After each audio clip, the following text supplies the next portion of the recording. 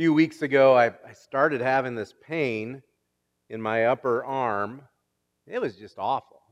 I'd never felt anything quite that painful, and it finally got bad enough. Nothing seemed to help, so I called the chiropractor up, and I wanted to go see the chiropractor. And I don't know about you guys. I don't know if some of you go to the same chiropractors I go to. I love those guys. I don't know about you, but they make me feel good, and they just seem to know how to pop things and make things work. And I went in there just wanting them to pop me, but they have this habit of sitting you down and talking to you first. And they want to know how you're doing. They want to know what you're doing. And they ask the question, now what do you think caused this pain? And that used to be an easy answer, because I could say, well, I was moving something and I wrenched my back and I knew it was going to hurt. Or I spent the weekend pulling weeds and I knew it just, I overdid it, and that's what's happened. But as I've gotten older, I've gotten to a certain age where the answer is not in what I did, the answer is in what I didn't do for the last 30 or 40 years, The answer is in some bad habits that I've developed. And as it turns out, the pain in my arm is because of a pinched nerve in my neck because I sit wrong. And because I lean on this arm, but that causes things to happen over here. And so the answer isn't just pop, snap, you're better. The answer is you have to change the way you've been doing things, the way you've become comfortable doing things for the last 50-some years. You've got to change the way that you've been doing that. And I don't want that answer. I want him to crack my neck. I want a brace for my arm that I can wear, maybe a heating pad to make it feel better. And I want a couple, 3 Advil every few hours, and then I will be fine. But no, those make me feel better, but those do not address the problem. For my body to be truly healthy, all the parts need to be working together. All the parts need to be doing what they're designed to do. We don't need to be just relying on my rear end to take the brunt for everything. We need everything to work together. That keeps the stress off my arm, which keeps my elbow from hurting, which keeps my back from hurting, that allows me to continue pain-free. Now, chances are, some of you have at that point in life where you've heard similar advice. You've gotten a similar advice from a doctor, and you've heard that physically, but we need to take that advice that we've been given physically, and we need to hear it spiritually today. We need to hear it as the church, because that's what the Apostle Paul is trying to get across to us here in Ephesians chapter 4, verse 16. In Ephesians 4:16, he says of Jesus, now tell me if this doesn't sound familiar from a physical standpoint and from a spiritual standpoint.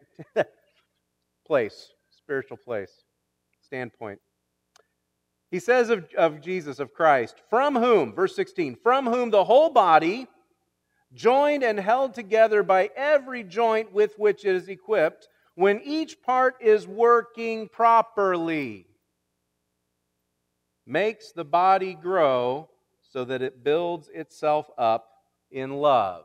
I don't know if you heard that, but he says of the church, when each part is working properly. When the whole body of Christ is working, then the whole body of Christ is healthy. As we've made our way through Ephesians, we've moved beyond who we are as individual parts of the body of Christ, that we are individually, we are saved, individually we are chosen, we are forgiven, we have been adopted as God's children. Now the question is, what happens when all those parts start working together? What does it look like when we truly are functioning as one, supporting one another, and doing the things that we are designed to do? And that's where Paul takes us next in his letter to the Ephesians. We're looking at chapter 4, verses 7 through 16. And you've heard this before. We've heard this said before, but have we ever really stopped to consider what it implies? Have we ever really stopped to consider what we are to gain from understanding that the church, in practical terms, the church is the body of Christ? To say we are the body of Christ, it's not just a handy little phrase. It's not just a nickname for the church. It's not just a handy way to refer to the church. The body of Christ identifies us. It identifies the way that we work together. Now, if you remember from last week, we ended last week in Ephesians 4 with a very important message about unity. In Ephesians chapter 4, verse 4, that's where Paul wrote, "Therefore there is one body and one Spirit, just as you were called to one hope that belongs to your call." There's one body. I want you to hear that. There is one body. There is one church. The church cannot be divided. And then Paul goes on in verses 5 and 6. One Lord, one faith, one baptism, one God and Father of all, who is over all and through all and in all. The unity, that's the unity that we know as the church. That's the unity that we stand on. That's the unity that we build on and where we stand together. And then verse 7 comes in. And verse 7 starts with the word but. There's a but thrown in here. And he's going to show us something different. What he's going to show us is that the unity that we experience does not mean uniformity. Unity does not come from uniformity. Unity is not about all of us doing the same things. Unity is about all of us working together. He says there in verse 7, "But grace was given to each one of us according to the measure of Christ's gift." You see, saying the church is the body of Christ, that doesn't just define who we are as a group, it defines how we relate to each other as individuals. It's like recognizing that just because the hand does not quite look like a foot, that doesn't mean that your hand and foot aren't connected. That doesn't mean that they don't need each other. It doesn't mean that they don't work together. In fact, they're part of the same body. They have to function together. Each part is essential. That's what Paul was telling us in that video that you saw there. That's what the video was about, and what Paul is telling us in 1 Corinthians chapter 12, verse 12. He says, "For just as the body, the physical body, is one and has many members, and all the members of the body, and all are members of the body, though many are one body, so it is with Christ." And then he goes on in verse 21 and says, "The eye cannot say to the hand, 'I have no need of you,' nor again the head to the feet, 'I have no need of you.'" I mean, that would be ridiculous. Paul is playing up the ridiculousness of it. The eye's not going to say, "I can see fine. I don't need my hand. I don't need you to see." That's not how the body works together. And we get that physically, right? We understand that physically. If one day we wake up and our hand doesn't work, we know something went wrong, right? If one day you wake up and you can't get your hand and your eye to work together, there is a problem. And you might go to the doctor and find out that you're sick. You may go to the doctor and find out that you've had a stroke. You may go to the doctor and find there's a tumor pressing on something and it's just not all working together. We get that physically. Something's wrong. But the call is to recognize the same in the body of Christ, the same in the church. Paul goes on in 1 Corinthians chapter 12. He says in verses 22 and 23, he says, "On the contrary, the parts of the body that seem weaker, they're indispensable. And on those parts of the body that we think less honorable, we bestow a greater honor. And our unpresentable parts are treated with greater modesty." Our unpresentable parts are treated with greater modesty. I always think of Connor when I read that. Connor doesn't get modesty. Connor doesn't understand modesty, and he's a 16-year-old boy. So just put those together in your head and let that go wherever you want it to go. And part of caring for Connor is us giving him modesty, right? Part of what we do is we give him his dignity. We give him his modesty. We take care of him that way. And I think we get that when we're talking about taking care of someone else. There are many ways that we honor people who simply don't have the ability to honor themselves. There's many ways that we give people dignity and we give people the modesty that they need. We get that when we're caring for someone who's maybe disabled, but what does that look like as a church? What does that look like as the body of Christ? Last week we looked at verse 2 here in Ephesians 4, and some of you seem to have liked verse 2. Verse 2 says that we are to bear with one another in love. And I told you that word bear with, it literally means put up with. You put up with one another in love. And some of you must have heard that really well because it came back to me a few times this week. Well, we're just putting up with you in love, you know. I hope the emphasis is on the in love part, though. You know, that's the emphasis that Paul is giving it, that it's in love. And hopefully we realize that, yeah, that means that there are people in our lives, there are people that need to be handled with care, and sometimes that means we need to be handled with care. But just because a person needs to be handled with care, that doesn't mean they're not part of the body of Christ. The body of Christ doesn't just define how we serve together, it also defines how we care for each other. And you know what we experience physically in our physical bodies, it also happens spiritually in the body of Christ. When we don't serve together, the body of Christ atrophies. Do you know the word atrophy? Are you familiar with the word atrophy? Have we heard that? Has a doctor said the word atrophy to us? Can we define the word atrophy? I looked it up in the dictionary. I looked it up, and atrophy is defined this way: gradual decline in effectiveness or vigor due to underuse or neglect. Does that sound familiar?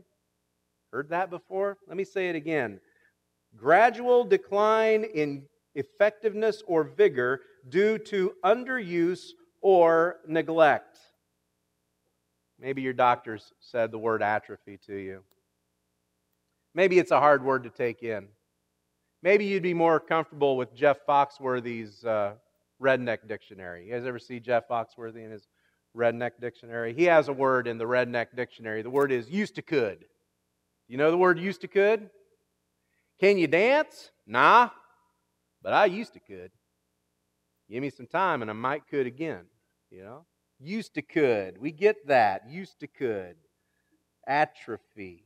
Back to the dictionary definition. Atrophy happens due to underuse or neglect. In other words, we get lazy.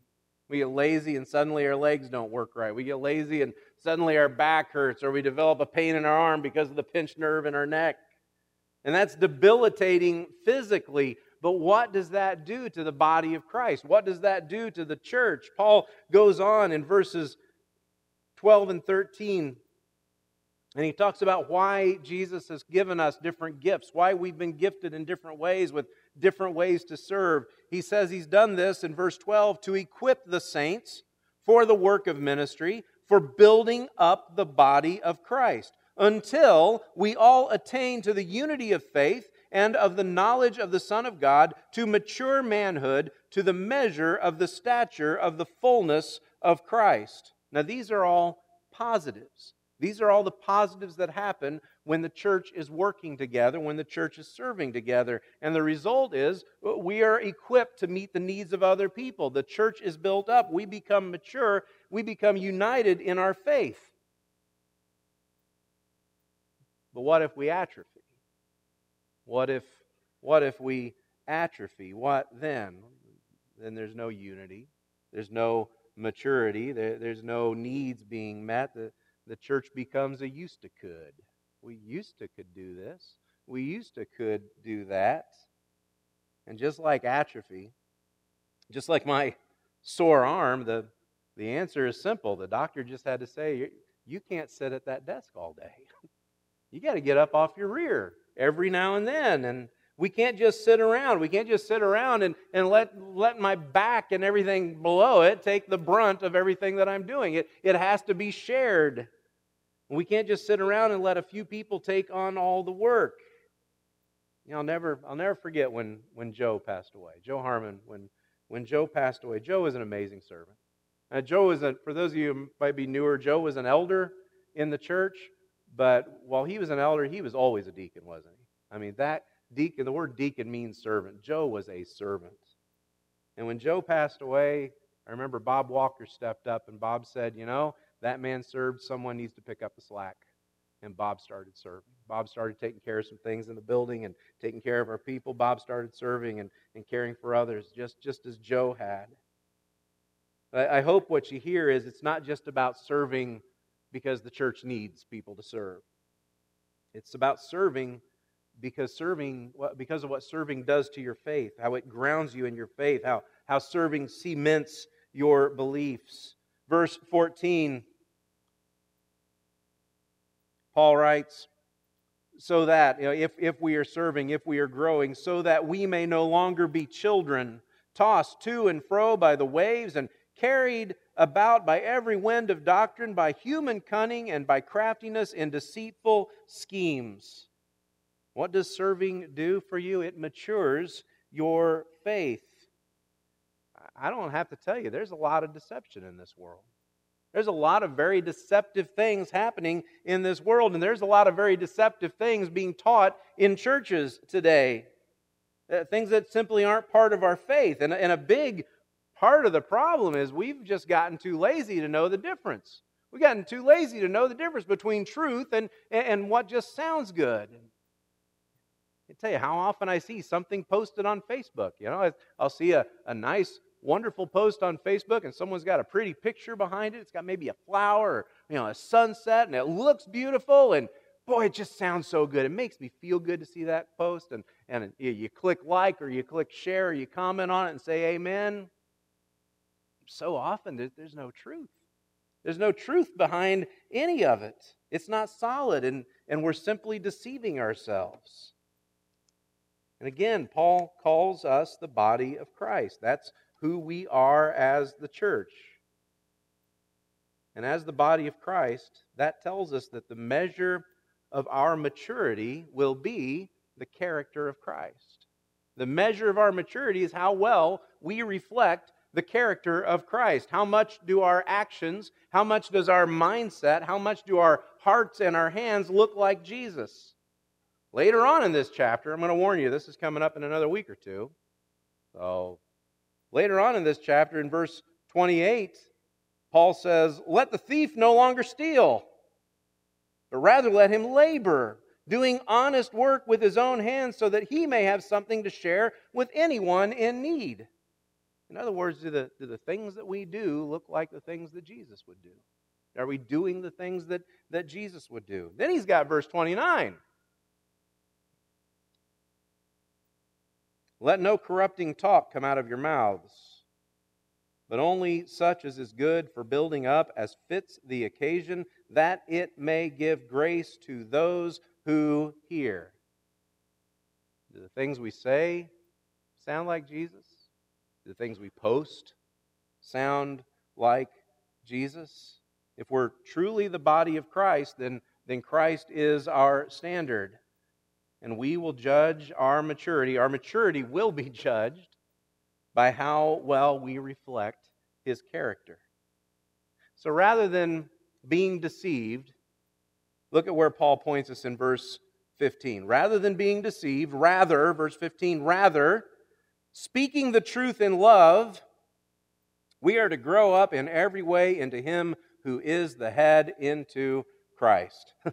Speaking the truth in love. That is a tall order these days. I mean, it's a tall order because there's a lot of people who think they're speaking the truth, but it's not truth. And there's a lot of people who do speak truth, but they don't speak it in love.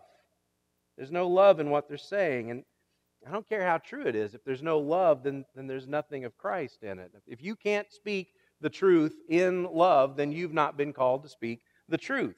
It all needs to be done in love. I don't know if you've noticed, but there's a progression here. You kind of notice that if you look back in verse 2, Paul talks about bearing with one another in love, putting up with one another in love. And then verse 15, speaking the truth in love, but it doesn't end there. It goes on to verse 16. It says, "Of Jesus, from whom the whole body, joined and held together by every joint with which it is equipped, when each part is working properly, makes the body grow so that it builds itself up in love." From bearing with one another in love, to speaking the truth in love, to growing ourselves up together in love. Does the love of Christ define our relationships? Does it define the way we interact with each other, the way we nurture each other, and the way that we interact with outsiders? Or have we let the love of Christ atrophy Have we let the love of Christ lose its vigor due to underuse or neglect? Have we crippled the body of Christ? Have we crippled his love? Again, I want to go back to verse 15. Rather, speaking the truth in love, we are to grow up in every way into him who is the head, into Christ. That's the goal. That we grow up so that the body matches the head. So that when people look at us, they see Jesus. So when people hear us speaking, they hear Jesus. When people see us serving, they see Jesus serving. They see Jesus loving. They see Jesus caring. That happens as we serve. That happens as we help other people serve. We build each other up in love. A few weeks ago, I guess it was at Gracie's graduation party. We had a great time at Gracie's graduation party. Oh my goodness. Some wonderful ladies stepped up and helped us out that week, and that was a wonderful thing. We had a good time. There's a bunch of us back here in the fellowship hall during Gracie's graduation party. And you know, just like when you get a whole bunch of people together in one room and they're all having a good time, some of us took out our cell phones and started playing. And we were playing together, though. We started playing, and we got out Snapchat. And we started playing with the Snapchat filters. You ever play with the Snapchat filters? You know, you pull out the Snapchat, you take a picture, and it makes you look like a dog or gives you bunny ears or something. It does something goofy. Sometimes your eyes bug out. And so we started having a lot of fun with Snapchat. We're sitting over there just laughing and looking at all these pictures. I got to tell you, though, some of us made awful pretty girls. We looked awful pretty with that filter. And some of us, Steve was just ugly. You know, you look at him now, just be glad he's a man, because he was just ugly man. I was going to put the picture up there, but it was really bad. We laughed because the face, thank you, Steve. We laughed because the face didn't match the body.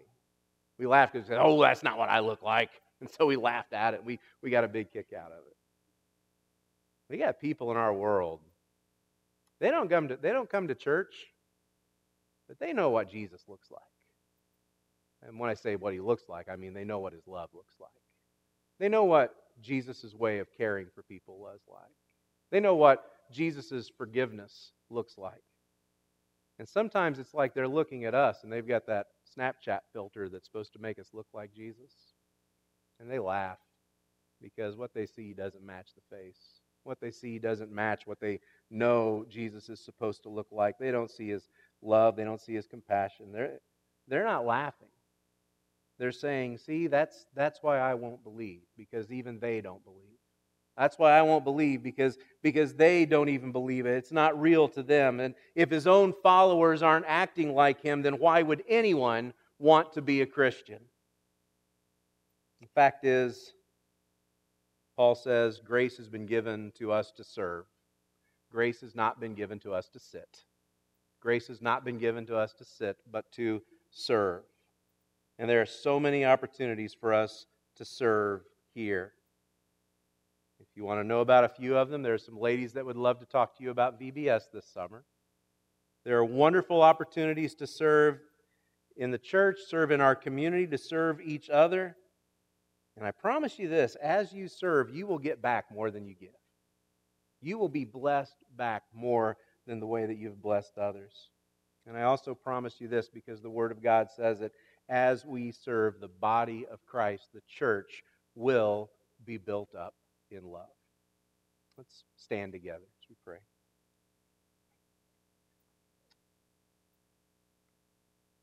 Father, we stand and pray, but give us the energy and give us the hearts that we need to stand and serve.